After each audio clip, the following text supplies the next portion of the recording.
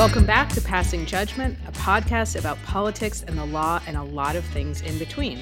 I'm your host, Loyola Law School Professor Jessica Levinson, and today we are joined by Congresswoman Nanette Barragán. Congresswoman Barragán represents California's 44th District. She is the vice chair of the Congressional Hispanic Caucus and a member of the Progressive Caucus. She serves on the House Committee on Homeland Security and the House Committee on Energy and Commerce, in addition to some subcommittees. Welcome, Congresswoman Barragán. Thank you for passing judgment with us. Well, thank you for having me. I'm excited to be here. So in addition to the committees I listed above, and I alluded to this, you are chair of the Subcommittee on Border Security, Facilitation, and Operations. And I know that this has been busy as of late. Could you update us on some of what you've been doing and some of what was maybe scheduled and not scheduled for today and next week? Absolutely. Well, President Biden has come in with an objective to make sure we're moving to undo the harmful policies by the prior administration. One of those is the Remain in Mexico program, which is really this reprehensible step backwards for our country. And what it did was it required people, migrants that were trying to seek asylum and applying for asylum, to have to wait in Mexico for their cases to be heard. It created these camps, these horrific, inhumane tent camps.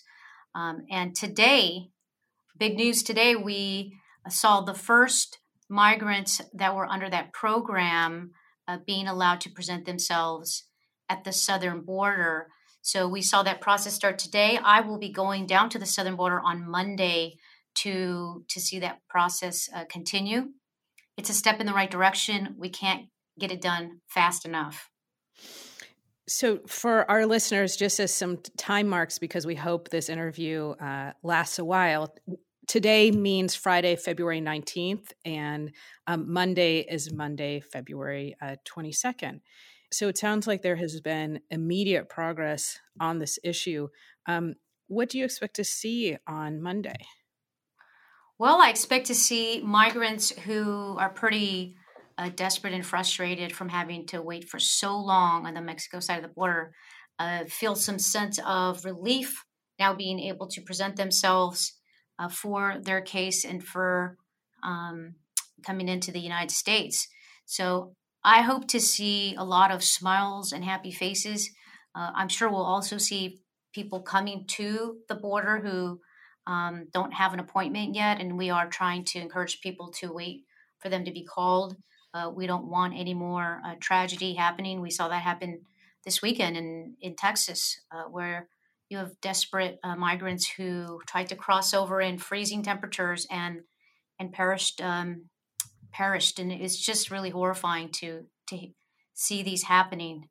So I'm hoping for some positive. I have a positive outlook on this, although we are hearing initially that there's not enough people being processed in one day. So I'm hoping that on Monday we will see those numbers increase. Now, can you remind us, I feel too often like we have these conversations in the abstract where we say, here's a policy that changed, here's a policy that we're going to change back. Can you remind us why many of these people are at the border, what they're seeking and what they were fleeing? Sure. So these are migrants who are fleeing countries like Guatemala, some maybe Central America. Maybe they are experiencing horrific conditions in their country. Sometimes there's kidnappings and deaths. Sometimes they've tried to go to the police for assistance and help, and they become targets of crime and violence. Sometimes they're asylum seekers who have spoken up against their government and need protection. I myself have represented a woman and a child from Guatemala, and she believed that the gangs were trying to kill her because she was an informant. Now, she wasn't really an informant. They thought she was.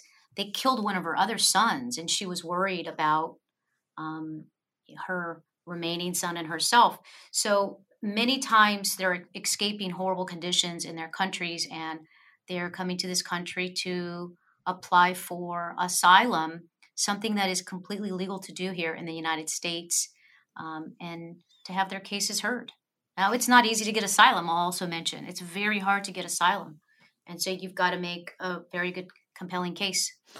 I'm really glad that you ended the answer with that, because I think that's one of the things that we lose in the conversation, which is you don't simply present yourself at the border and say, these terrible atrocities have happened to me or my family, and obtain asylum. You actually have to go through a fairly burdensome process. And I hope you do see some smiles on Monday. And this does seem to me, without making a partisan political statement, this does seem to me to be the height of public service to try and ensure people's safety. And one of the other things that I know we were planning on talking about is how you got into public service. And I'm going to start maybe not at the beginning, but sometime around the middle, and ask, how did you go from, you were in college, then you went to law school. I know you practiced at a major firm for a long time. Where was the moment where you said, I want to run for elected office? Well, I had been practicing law for 7 years, and I said, I want to do something to be helpful. I moved to Florida to volunteer on a presidential campaign. It was when I returned from that experience that I said, what can I do here locally in my own community? I was still practicing law, and there was a local issue happening in my backyard. You had an oil company that wanted to drill for oil. I was living in Hermosa Beach, and I thought it was nuts. I said, there's just no way I'm going to just stand by and watch this company come in and drill along the California coastline. And so I became very active, involved, and decided at that point I was going to run for city council. And people said, nobody knows who you are. You're not from around here. And that's actually true. And there hadn't been a woman on the council in 10 years. And then, of course, people said, and there are no Latinos here. Hermosa Beach has about 5% Latino population. But it's something I was used to hearing growing up. Somebody always saying, you can't because. And for me, it's always been that motivator to work harder, to overcome the odds.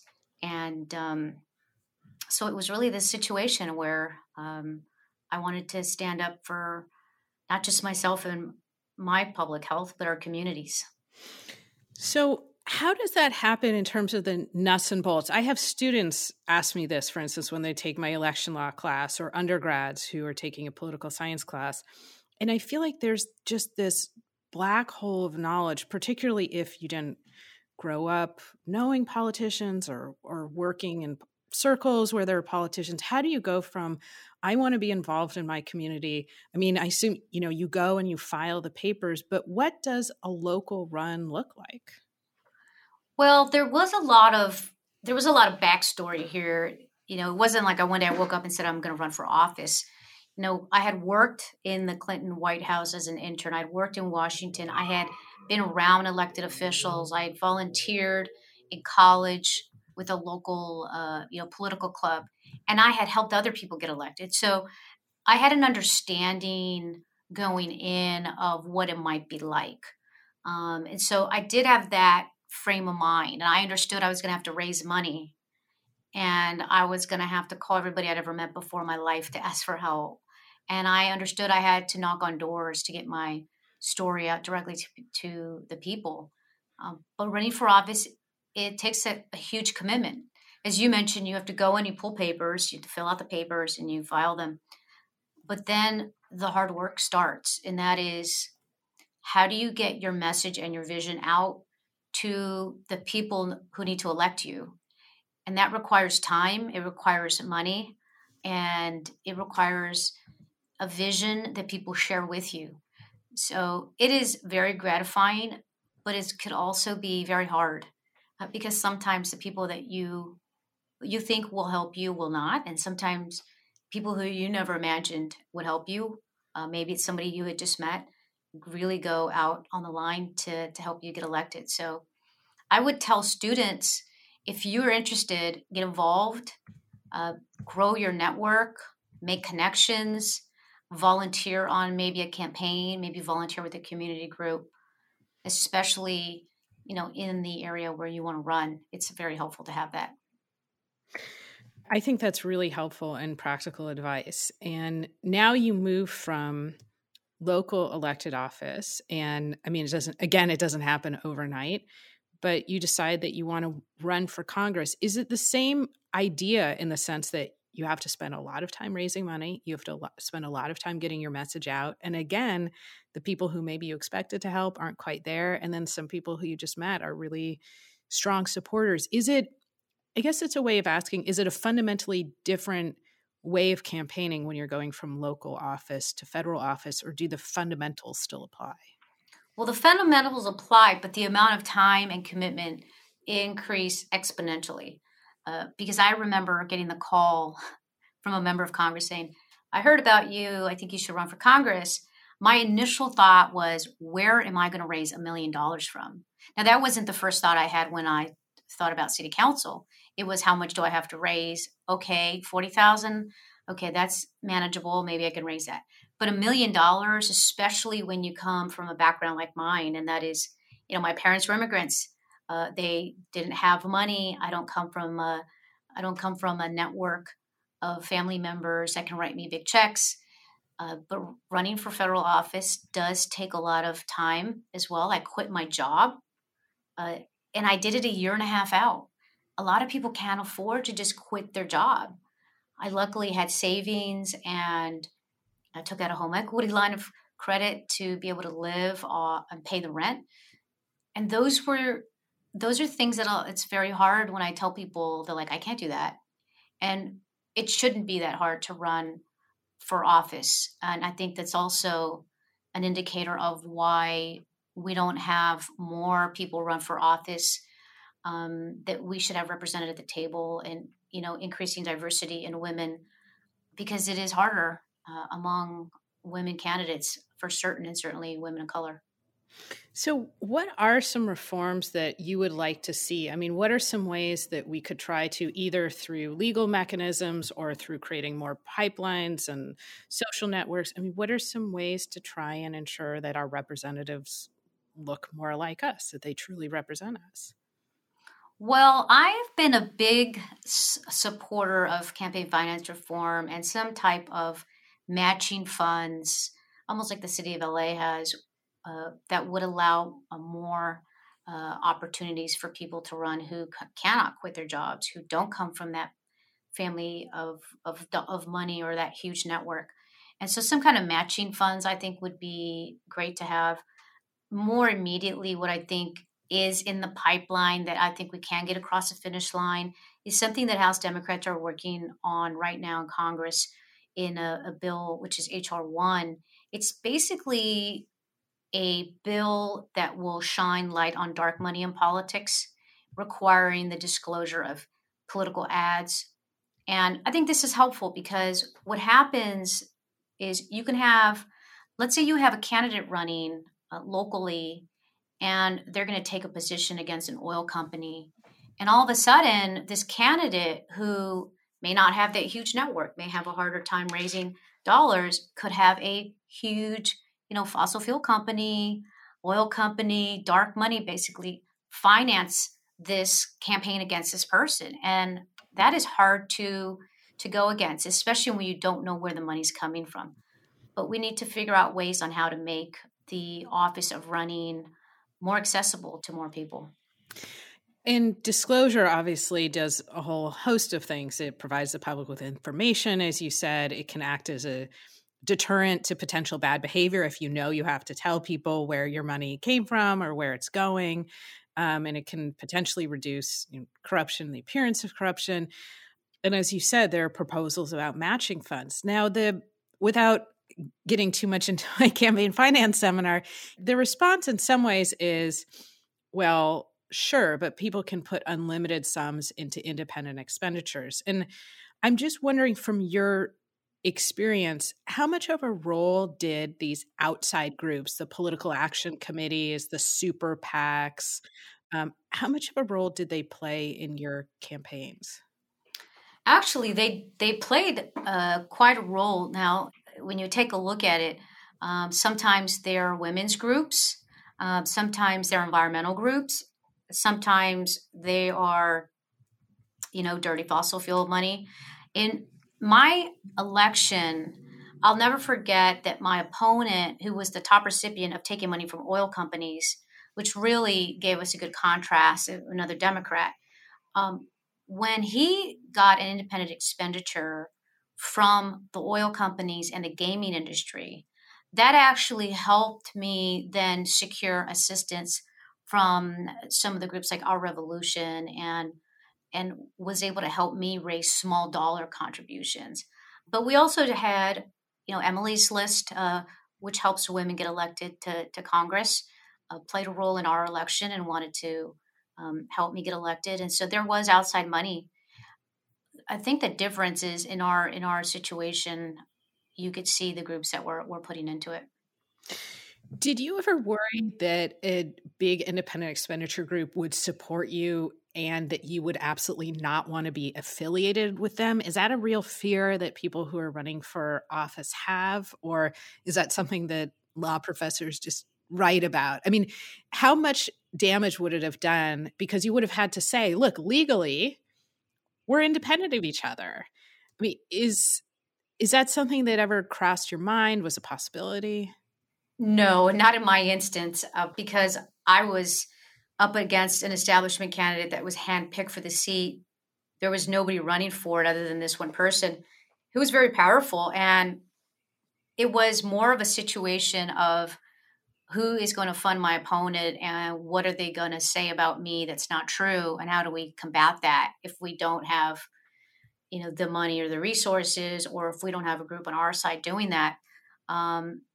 I just can't imagine having a scenario where if I'm up fighting an oil company, the oil company is going to come in and do an IE for me, that I'm going to have to disavow it. So in my mind, I can't think off the top of my head who might run an IE for me that I would have to disavow. But as you mentioned, these are outside groups, and for whatever reason, they want to help one candidate or another. Sometimes it could be interest that turns off voters, and I think that's always a concern, that could happen. I'm just not sure how often that really happens. So you mentioned, what if somebody lied about me, and then we had to combat it? How much of campaigns, let's personalize it. I mean, how much of your campaigns did you ever just have to combat out and out lies? Because I increasingly feel like active disinformation is playing a bigger role in our political system. So we used to have kind of falsehoods, things that were misleading. You had problems with omission where you took things out of context, but now it seems different to me. So, I mean, in your experience, were there just blatant lies and you had to say there's no basis for that? There is, and it happens more often than you think. The biggest thing you'll see in politics is you have opposition research done. Basically, somebody goes through your opponent's record and they figure out what they voted on and what they've done before, and then they take the information and they try to couch it into terms for political messaging. And sometimes you look at the messaging and you're like, whoa, wait a second, like this isn't exactly what that says. And so I think there is a lot of efforts to mislead, or you only get part of the story. For example, you may have somebody saying, this candidate voted so that there wasn't any money going to homelessness. Well, what if there was a Republican initiative to fund homelessness, but it was going to kill, a much bigger bill that was going to build affordable housing, right? So a lot of times too, you have votes or actions that could be taken out of context. And that did actually happen in my election, because I used to, at my firm, I would have to interpret the Affordable Care Act. And I would have to tell employers how to comply with the provisions of the Affordable Care Act. And we had employers who said, well, I'll just make everybody part-time. And my job was to advise them, no, you can't do that. And here's what the law says. And there's a formula for converting, part-time employees. But that wouldn't stop my opponent from saying that I did everything I could so that the Affordable Care Act that employers didn't have to provide the coverage to people, right? So there is a lot of a misinformation, and you have to be able to respond to the misinformation. And if you don't, it goes unanswered, and some people will believe it. Do you feel like that we're at the point, particularly with the proliferation of false information on social media. I just saw something like a few days ago. There was an actor, it's not worth it to name him, but he just blatantly misstated the rules when it came to signature verification in California. And he tried to create some false impressions with respect to signature verification. And the tweet just went viral. So by the time you can do anything about it, it's gone around the world. It's been retweeted maybe 1 million times. And it takes so much time to dig yourself out of that falsehood. Do you think that Congress has a role to play when it comes to not just lies in campaigns, but just a blatant lie you see on social media? Or is it best to just sort this out in the marketplace? Well, Congress has had congressional hearings and has brought in the Facebooks of the world and the Googles of the world on misinformation and what can be done. But we are seeing more and more of it. And I, by the way, did see the tweet that you're referring to. And I heard something today. I don't know how accurate it is, but I heard something today on a briefing that we had that it takes, once a lie is out there, somebody has to hear the honest truth 6 times before you can get them to turn that lie around or to, believe what the actual truth is. And that is a quite remarkable statistic. If it's only one lie versus, someone has to hear it 6 times, there's got to be something. The problem is, as you probably know, in politics, there is a lot of wiggle room and you just have so many protections, and it's very hard to make a case that something is not true or there is an intention for it to be malicious. I mean, it is so hard to do that you can almost say anything that you want. And I actually have heard people say, just say it, let the other person prove that it's not true. And that's just not the way we should be running campaigns. And that's not the way we should be putting out information. It's interesting when you were saying this kind of 6-to-1 ratio, you have to hear the truth 6 times. It reminded me of the idea that you basically have to hear a compliment 6 times to try and combat criticism.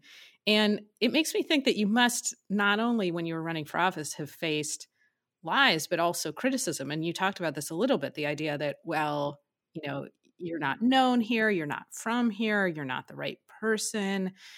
How just mentally or emotionally tough is it to put yourself in the public forum and say, no, I am going to be a good representative, and here's why. And you have to, I assume, deal with a whole host of criticism that my student evaluations, to the extent I get any negative ones, just pale in comparison. Well, it sometimes could be a very thankless job. And there's always somebody who's not happy with what you're doing or what you stand for or what you're trying to do. Or there are also situations where you're trying to help somebody and they don't get the result they want and they're very unhappy with you. And so that's, I think, natural and it will happen. But you do have to develop a thicker skin. You do have to not take things personally. I mean, if you just take a look at some of the tweets that some of elected officials get, whether it's me or some of my colleagues, they're getting just worse and worse by the day. And now to the point where there are death threats. Now, that's not the norm, but, going in, I think it's reasonable to tell people that when you are in public life, that you are scrutinized to a different level, you're held to a different standard, and that that's something to be expected. I enjoy the job, and I think that it comes with that, and I don't mind it. I just have to learn to not take it personal and remind myself that we are fighting for the greater good to get good things done and improve the quality of life for people. Now, you mentioned threats to safety, and this brings us to the next topic that I actually wanted to talk about, which is how we met, at least virtually. So I knew who you were prior to this, but we met the morning of the insurrection on a Zoom. I had been making some comments on TV, and then I think they got who they were waiting for. They finally got you on the Zoom. And I'm hoping you could tell us just briefly, where were you when the violence broke out, and where did you spend that day? Well, I was supposed to be in the House chamber when the violence broke out, but I was running late, and I was headed toward the chamber at about, I think, 2:20. I was supposed to be there too when I got stopped, and I was told to go back to my office, which is adjacent to the Capitol. And shortly thereafter, got instructions on sheltering in place and locking the doors and staying away from the windows. This is something we've never heard before. We don't have drills that I've ever participated in Congress with even the intercon system or sheltering in place. So I knew that there was something seriously wrong. And then I saw and heard the stream of police cars coming down Independence Avenue toward the Capitol. And then we saw the images of the security breach. And when I saw the images of these rioters right outside the House floor, the panic really set in because the buildings are connected by tunnels. And so once there's access in, the getting to the members was something that could easily get done. And so that was where the panic set in, and it was very scary. We were barricaded in our office for hours and hours on end. When we would hear noises outside of our door, we didn't know if they were friendlies or the rioters. So it was something unlike I've had to experience before, and hopefully we'll never have to again. I remember I said something very quick, like, do you feel safe or are you okay? And you said they told us to only open the door for security, but how do I know if they're really security? Which is just an absolutely terrifying thing to hear from anybody. But again, remember, of course, to the listeners, you're in the Capitol. And what are you doing that day? Your constitutional duty. You're certifying election results. You had to be there. And that I hope I never forget. I hope that in no way ever becomes normal, that the conversation we have. And I'm wondering what it feels like today when you go to work. Do you still feel that there's some potential danger when you're going, again, to do your duty as a public servant, to go through bill markups, to vote on proposed laws? Do you have moments of feeling like, you know what, this is kind of dangerous? Well, unfortunately, with the Capitol surrounded now by fencing, by the presence of National Guard everywhere, the increased law enforcement presence, you already get the sense of danger. It reminds me of when I went to Afghanistan. And when I was there, I had to wear a bulletproof vest, and you're surrounded by a lot of military and law enforcement to protect you. And the presence of the National Guard and more law enforcement and these fences combined just makes it feel that there's danger involved. And there are still threats out there on social media channels about targeting members of Congress and targeting the institution. So I think that's ongoing. The new angle we have, the new threat we have, unfortunately, is within the halls of Congress. And so if I walk now to the House floor and I'm about to enter the chamber to vote, I have to go through a metal detector. And that is something, number one, members of Congress would never have to go through a metal detector ever before, regardless of where you entered. As a matter of fact, in most of Washington, D.C., that was the case, unless you're maybe headed to the airport. So this is very new for us. And the reasoning behind it is because members are worried about other members. We have members trying to take guns onto the House floor, on social media, showing their weapons. And just the other day, we had a member of Congress tried to get through security with a gun. Security tried to stop him, and he handed the gun off to another member in the elevator saying, "Here, take this." And now there's an investigation pending. But there is no need for a member of Congress to have or need a firearm on the House floor. It's insane. Yeah, insanity feels like an accurate word here. And my follow-up question is similarly going to seem insane in the sense that, is there any collegiality across the aisle in the House right now? I mean, are there any, well, as far as you can see, are there across the aisle friendships, or are is everybody so polarized that you really only kind of talk and socialize with the people from your political party? I mean, is there just such a deep divide that, I mean, if you're talking about fearing for your safety and having to go through metal detectors because of your colleagues, it seems to me that that's pretty close to an irreparable divide. Yeah, I'm happy to say that it's actually not the case, because we're talking about a handful of members that present the danger and that are trying to do this. But for the most part, there are a lot of great bipartisan relationships on the Hill. It's actually something I've prided myself on from the moment I stepped into Congress. And so I play on the congressional baseball team, and through that, have built a lot of relationships across the aisle. It's actually how I got my invitation to go to Afghanistan when Republicans were in charge. And some of my committee colleagues are that I work with are Republicans. So there are friendships across the aisle. There needs to be. It's kind of like when you're a lawyer and you have opposing counsel. You get way more done when you're friendly to the other side, and you're more likely to settle a case if you are friendly with opposing counsel. So that does exist, and more so than the public thinks. The media will focus on the divisions. It will focus on, this threat. But I could probably tell you that my concern about being threatened by a member on the other side that might be carrying a gun is in the single digits. It might be 9 members of Congress, but it's not 200. And so that I guess is how I could best explain that it's not across the board. That actually makes me so happy to hear that. And I think you're right. I mean, I get information largely from media reports, and it sounds like, how could you possibly walk into that place and have friendships across the aisle? But maybe, as is the case in so many situations, maybe extracurricular activities like softball and baseball are our path forward. Now, I want to talk about 2 more kind of buckets of things, the impeachment and then legislative goals going forward. So we're obviously recording this after the impeachment. We know what happened. The House impeached.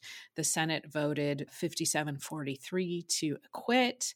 And I think a lot of us probably could have predicted the outcome. I think we all felt from the beginning it was very unlikely that there were going to be 67 votes in the Senate to convict.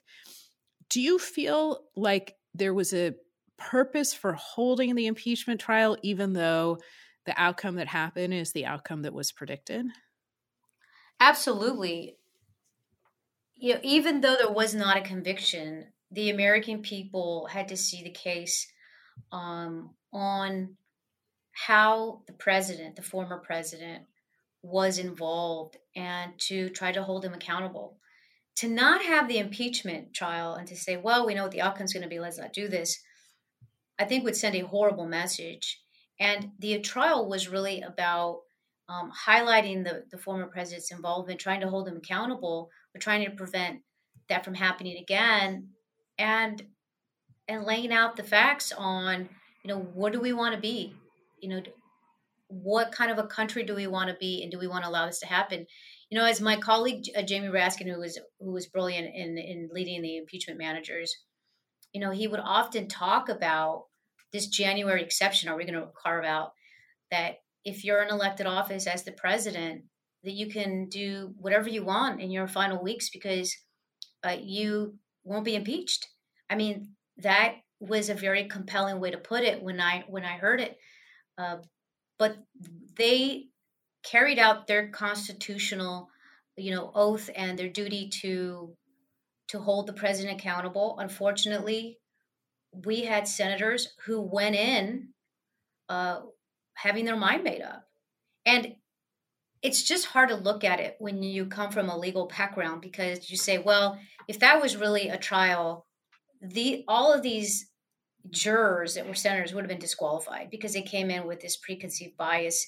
They didn't listen to the court when they said that you could impeach a president that was out of office, which is something that the Senate had voted on. Yet that was still the basis for some senators explaining why they did not impeach, right?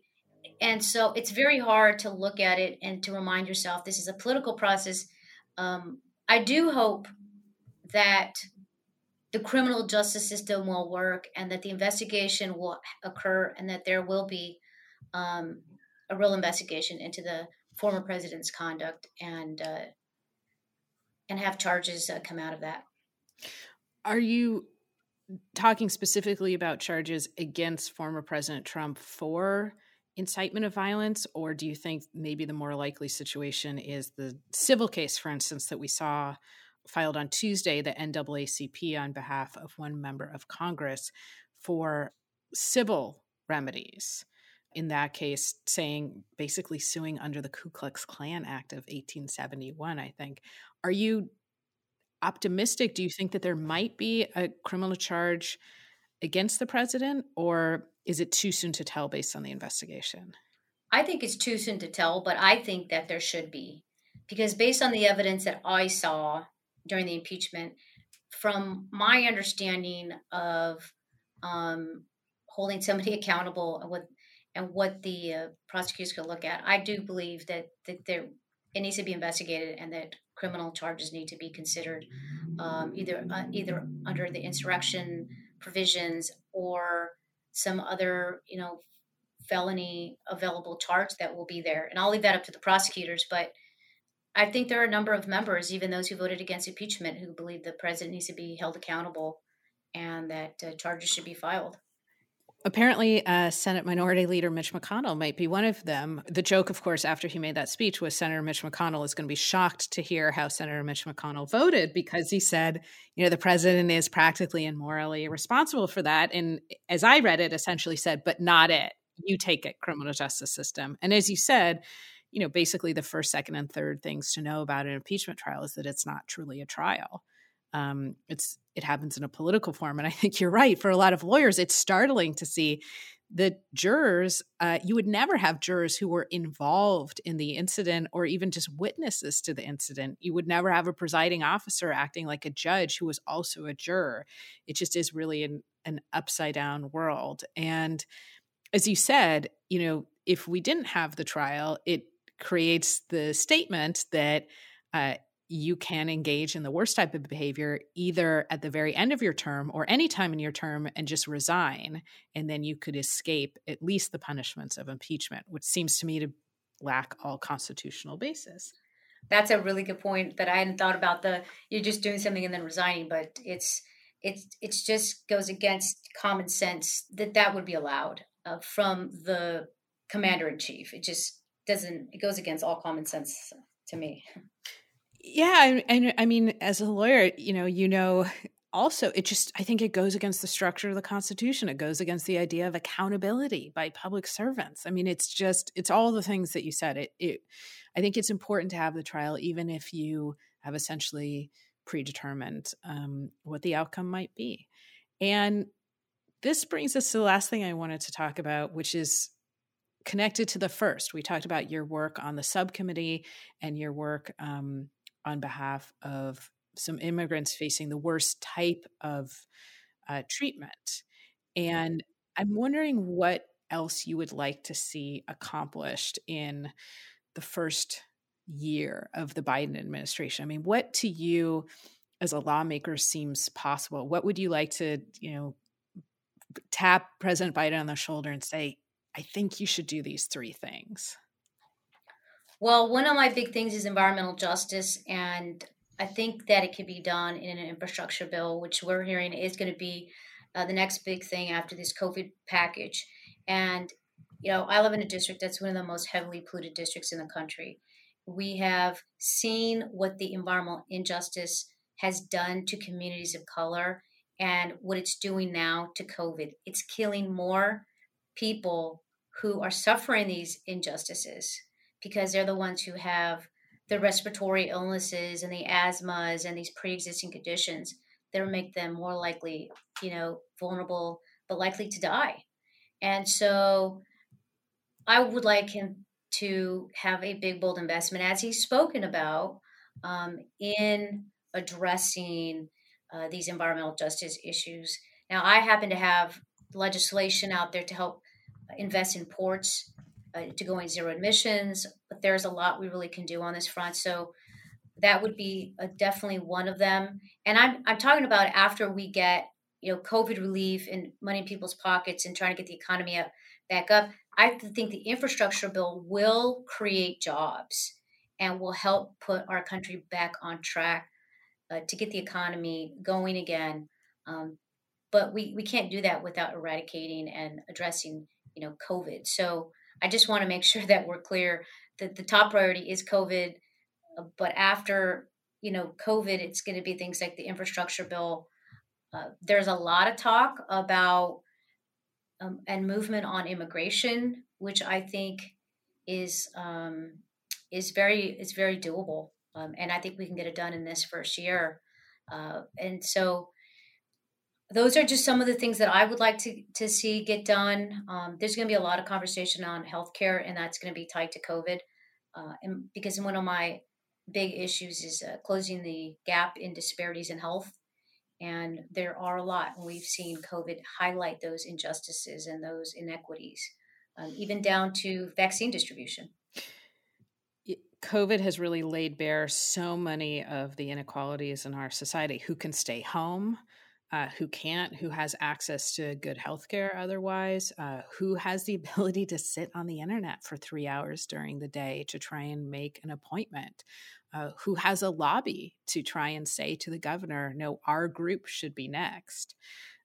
It's really, as you said, it's been a story in so many ways of inequalities. And I'll remind our listeners, to the extent that anyone is worried about getting a vaccine, that Congresswoman Barragán did, in fact, get a vaccine. We were talking before we started taping. And I hope, to the extent anybody feels uncomfortable, it's another reminder that this is the safest route for us.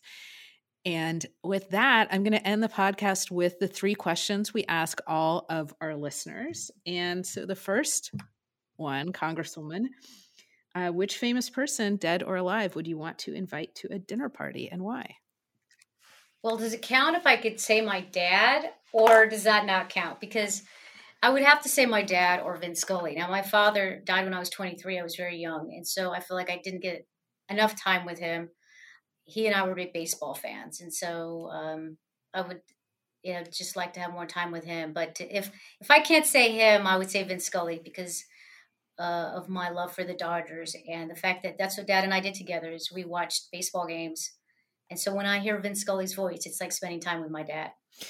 You absolutely can. There are no right or wrong answers. And it does we've actually gotten a similar answer a couple of times. And it makes me think we should rethink this, because the truth is the same is true for me. The person I'd really like to sit down with is a family member who's passed away. And I love that idea of listening to Vin Scully and thinking about being with your dad and thinking about that being an important thing that you two did together.